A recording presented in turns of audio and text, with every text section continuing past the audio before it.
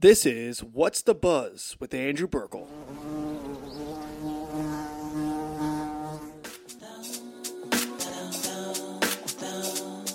Yo, check. Feeling dopamine deficient, mulling these decisions. Gotta be persistent if I want people to listen to the knowledge that I'm kicking. I know I could do it different. Rather keep my eyes locked on my truest vision, yeah. To hell with month-long writer's block. I know my friends wondering, is he alright or not? Make it count in the remaining amount of time I got. But find myself running out of are time to back, baby. It's What's the Buzz? I'm Andrew Burkle. Sorry for such a prolonged break, everybody. I didn't want to release any episodes during the holiday, and then I was on vacation, but we should be back in the regular groove of things.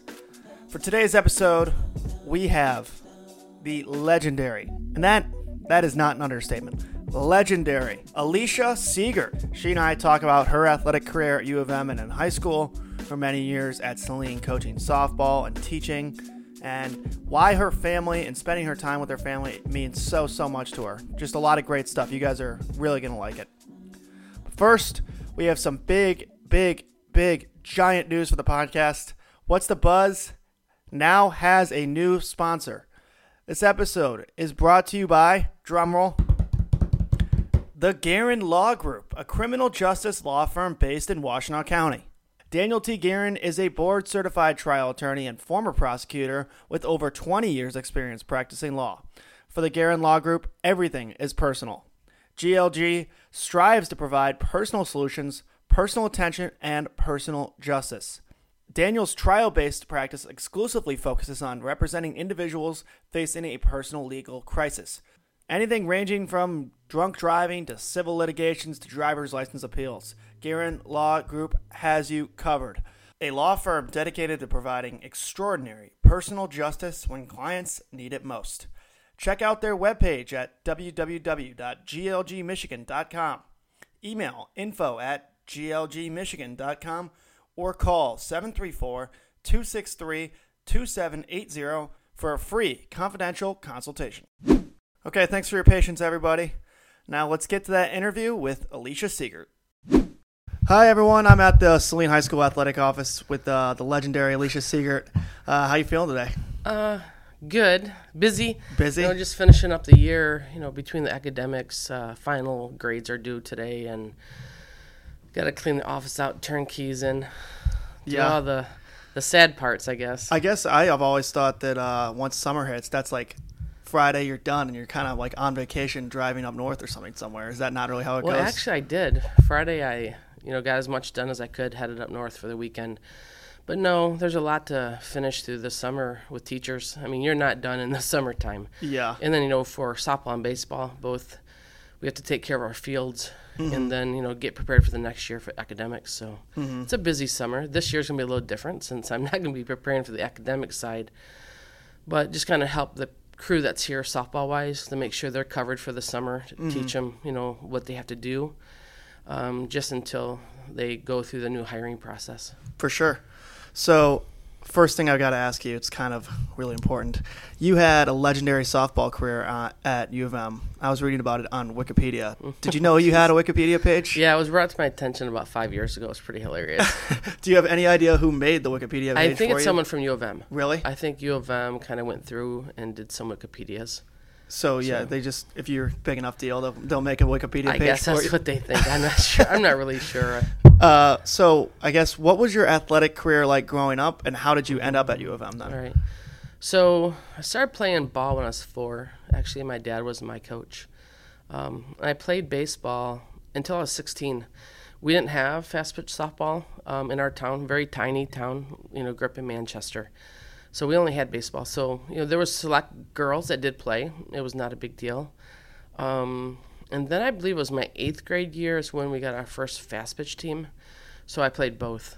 And so I played, because I really loved baseball, that's what I knew, and played softball, through my sophomore year in high school there. And then I transferred to Gabriel Richard my junior and senior year because we lost sports in Manchester. So I finished my academic career there, graduated from Gabriel Richard, and then, had the opportunity to play at Michigan. So that's why you ended up transferring to Gabriel Richard, was because of the athletics? Yeah, it was supposed to be a year of no sports. And my parents did not want me to sit out for a year. So they, kind of looked around. A lot of schools weren't taking transfers because a lot of schools were having trouble that year financially. But Gabriel Richard was opening their doors for students, so that's why I went there. So it worked out well then? Yeah, I did. Yeah. What was the recruitment process like, and how did you end up at the U of M then? That's kind of interesting story. So I had opportunity around the country for both basketball and softball. And I think in the about mid-year of my senior, I just decided just to stick with softball. And I kind of went down to my last 5 choices, and with Michigan State being at the top, I always wanted to go to Michigan State. Ironic. Yeah, being from a farm town and stuff. But they weren't really as open to study what I wanted to study and athletics. So I was in a meeting with my parents there, and they pretty much said it'd be difficult and they don't think it'd be a good idea. So when we left the meeting, we left campus and, went down to 4 schools. And I made definitely the best choice for me academically and athletically was go to Michigan. So my final 2 was between Michigan and Indiana. So I chose Michigan. So what was different about recruiting back then? Was it, teams or email or sending you mail, or what was how was the actual recruiting process? Mail. Like, a lot of mail? Mail. A lot of back and forth in mail or phones, Yeah. or what was that like? Phone and mail. It Yeah. was just, they couldn't call you until you're senior. They could start recruiting you your junior. That's what I remember, at least. It was a while ago. But, going to their camps, they can talk to you. So, I went to Central's camp a lot. I really, I didn't know of really a lot of other camps. That's where I started, was in 8th grade going to Central's camp. It was local. They had a distance camp, which was out at Sauk Valley in the Irish Hills. So I went there every year and then, got to know some of the Michigan people. So, What was your fondest memory from your time at U of M? my fondest memory at U of M. My friends, our softball team was really close and still is. It's a program that's a family by far. I mean, everybody still comes together in the fall from the 70s to now. And the kids, when they come as freshmen, they pick their number. They have to do research on the number of everybody, and they have to get to know everybody. So it becomes a community. So, my best friends now were my best friends then. So Yeah, that's really cool. and great professors. For sure. And still close to a lot of my professors that were there. Oh wow, that's cool. For the ones for your major mainly, or Both. Yeah. I mean, you had to put the effort in, and I was never real confident with my academics, even though I did well. I got to know my professors. I made sure I took time and met with them, and if I had questions, ask them. It's not a university that's open to a lot of that unless you put the effort into it. So I got to know a lot of my professors. For sure, that's cool. You were eventually inducted into the U of M Hall of Honor, Athletic Hall of Honor in 2006. What did it feel like to be included with the greatest athletes, coaches, administrators in the history of U of M? It's really weird because I think I felt the same way that first day I walked on campus. I remember to the T, I walked down the center of campus, went to Diag. I'm like, what in the heck am I doing here? It was just so overwhelming and big and kind of beyond my scope. I think it was the same thing because I realized who was in the Hall of Honor. Cassie Russell, President Ford. It's like, holy, I'm Alicia Seeger. I'm not one of them, but yet I guess maybe in the sport I was one of them, just differently. So I think that's really cool about Michigan is you don't all have to be the same. You just have to be a part, and not just be a part, but be part of what Michigan's about. And that's something I always was about making, every effort all the time, both academically and athletically.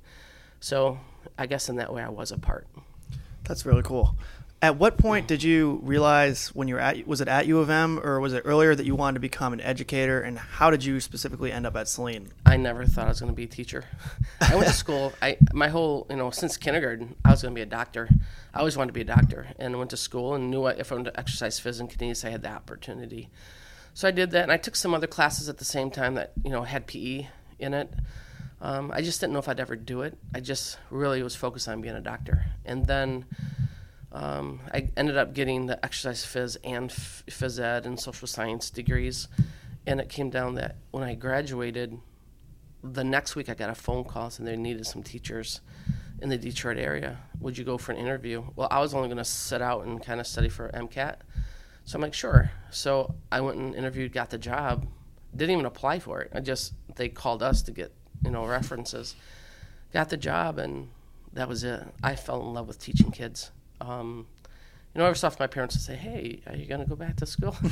But no, I fell in love with just the aspect, PE is viewed differently in different eyes. And to me, it's the best social education you can give through physical education. So I really liked it.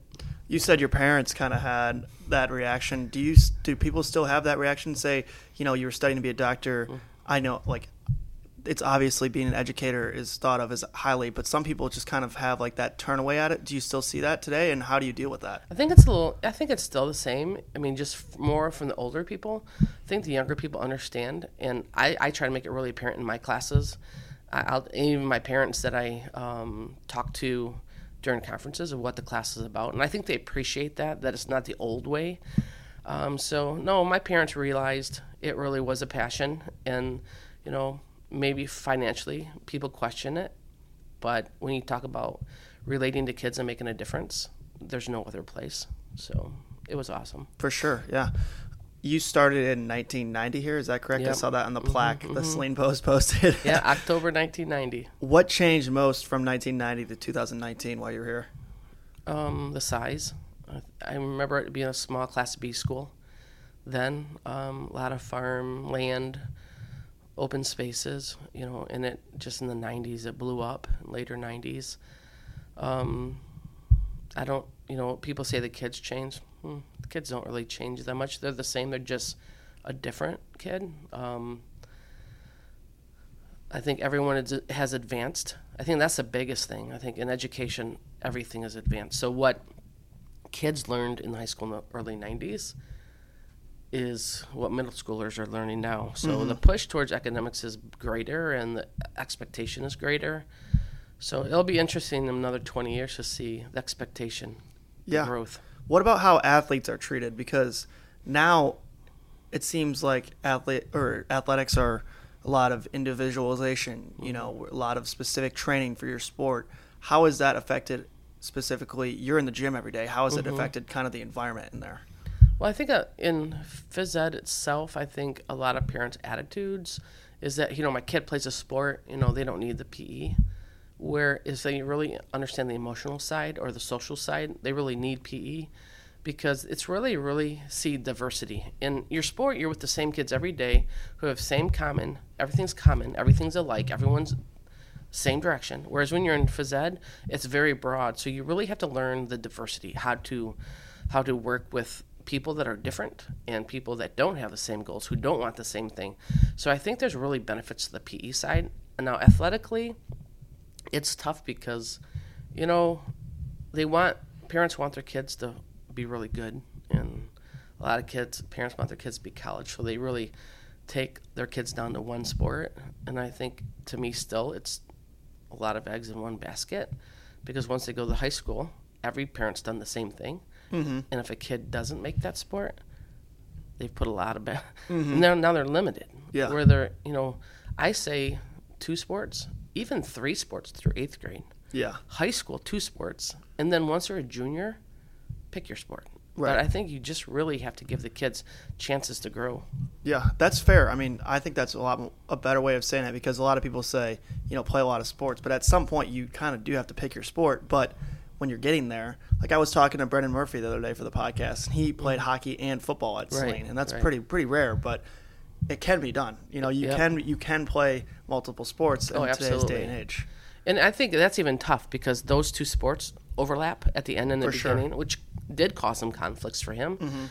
I think it's easier for 2 sports that are apart. So like a fall sport, spring sport. When you have that winter sport in the middle, I think it's tougher. I think it ends up that some kids are behind in the first spring sport. If they've played a winter sport, they haven't done anything with the other sport. Yeah. But I think, athletes are athletes. They catch up, and, we're high school. We're not travel. So it's our job to pick them up and help them move along quicker. So that's what I like about high school. It's not you pick your kids. It's what you get. What comes in the gym, and what can you do with them. So I love high school ball. Is that frustrating at sometimes though, when you're a coach and you have basically no control? Because one year, you could be the exact same coach, and one year you're going to get an incredibly talented team. The next year, you've done the exact same things, and you just don't have the talent. Is that frustrating, or is that just something that you come to grow to kind of appreciate? You can get frustrated, I guess, internally, but you sure can't show it externally because it's high school, But I think it's really important as high school coaches to understand why you're there. And, yeah, winning state championships, which I never did here. I made it to the Final Four, which is amazing for any high school because not always the best teams win. I mean, if you look at even the Division I and II softball champions this year, we beat the Division I champion and we lost to the Division II champion. So we really build our schedule up so that we get good experience, and we beat the state champion. So with a pretty above average team, not the best team I've had, but when it comes to work ethic, one of the better teams I've ever had. So you can't get frustrated. You just have to, you develop what you have. Mm-hmm. From your how many years did you actually coach varsity and all the other sports? 32 years. 32 years? Yep. What would be the one thing that you would tell a coach who is starting right now that they need to focus on and be the one thing to focus on? What would be your number one point? Love every day and be there for your kids, because every day it's different. No 2 days are alike. And I'm going to say generally at least for the female sports, because you're going to have a different group every day, not physically, but emotionally. And, really trying to get these kids to learn to kind of let things go in a 2.5 hour span of practices and games so they can focus on one thing is very difficult. So just being patient and love what you're doing, because it's how you change a kid more than how you change a game. You mentioned working with female athletes, and obviously you had a long career yourself. Why do you think it's important that female athletes are given that equal opportunity, and especially today we're seeing more, Title IX and everything? Why do you think that's so important that they have that chance? I think it's more or less giving the kids the opportunity to be successful and to learn to be stronger and resilient, because I think for everybody, I don't think it's girls, everybody, there's a point in your life that it's tough. And I think as athletes, and when you're competing, you run into so many roadblocks, and it teaches them how to be patient and to fight through them. And that's what life's about. That's an experience kids don't get outside of sports. Mm-hmm. So let's shift gears a little bit here to something that's more recent. Your retirement. What went into that decision? Was it something more based on timing and circumstance, or was it something you were kind of just ready for? It was a lot of everything, I think. So my goal, I'm a goal setter, and I knew that next year I was going to retire. That was my 30th year here, 35 total. That was going to be my year. But when the opportunity came up, when they did the incentive, I lost my mom the last day of November, and it was a surprise, really, whereas my dad's sick. So I'm like, this could be actually super perfect timing, because now my dad needs help. Mm-hmm. I think there was a blessing to it. So it gives me the opportunity now to spend family time and just kind of gather and, make new paths. It was a year earlier, so I'm still working on it, and I'm kind of an OCD person, so I'm a little behind the 8 ball right now, but it's gonna be good. It's gonna be really good. Yeah. Essentially your entire adult life you've been working for Saline Schools. Mm-hmm. What are you feeling now that stage of your life is kind of over, and how are you adjusting with it? Well, it's funny because I keep saying everywhere, well, if you need help. So I think, I've kind of put my feelers out there already. So like I said to the athletic department, if you need volunteers, your guys behind, you need extra help, I'll volunteer. The testing, in the springtime with all the ACT, SAT stuff, I said, if you need help, call me. I'm more than welcome. So I think there's ways I'm going to still keep my hands in. I can't just leave the students.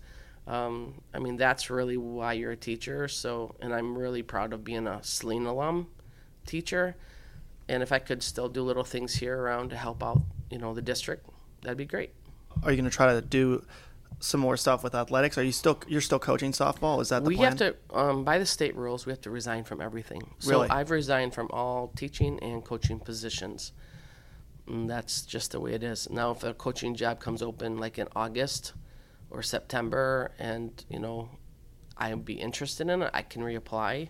But as of right now, I have no ties to Saline. Oh, wow. That's a kind of crazy law, isn't it? Well, I understand it. I think it's crazy. But I think there was a lot of ways that in the history of the state how people retired and were hired back, and they thought that was kind of like a double dipping situation, even though it was helping the school districts and saving them a lot of money.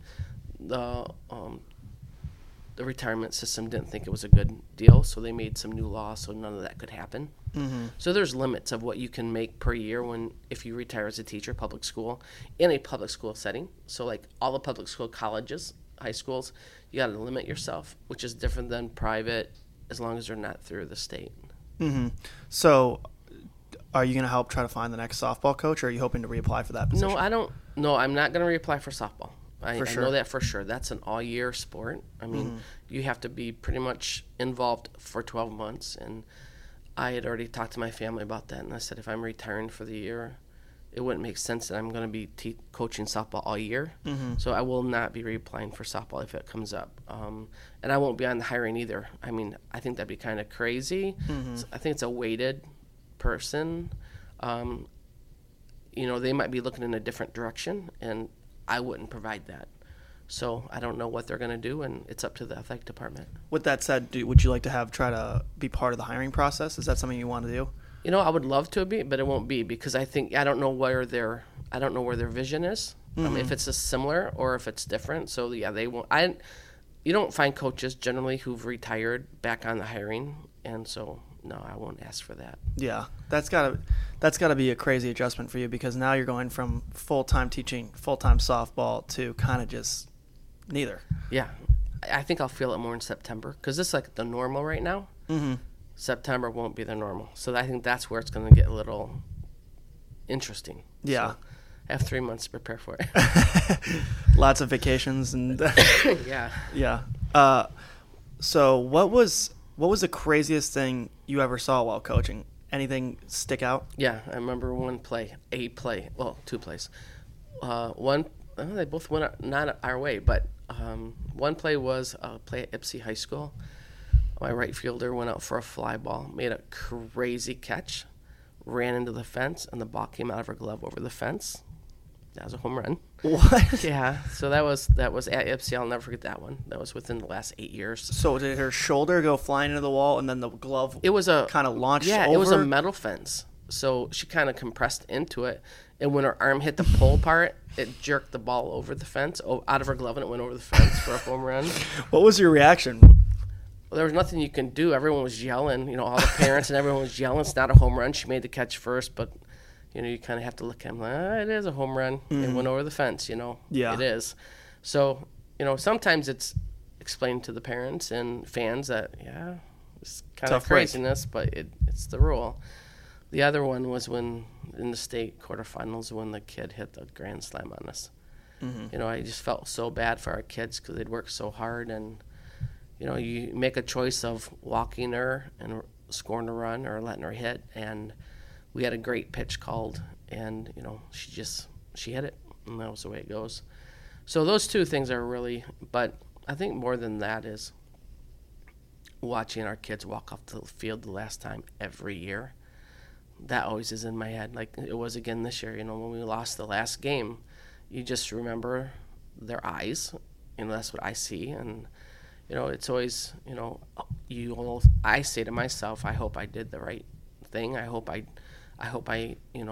really helped each one of these kids. I hope they're better people for being a part of the game. That's all I can hope. High school sports is, like you said, it's just the kids are kind of, they don't change that much. They're always going through.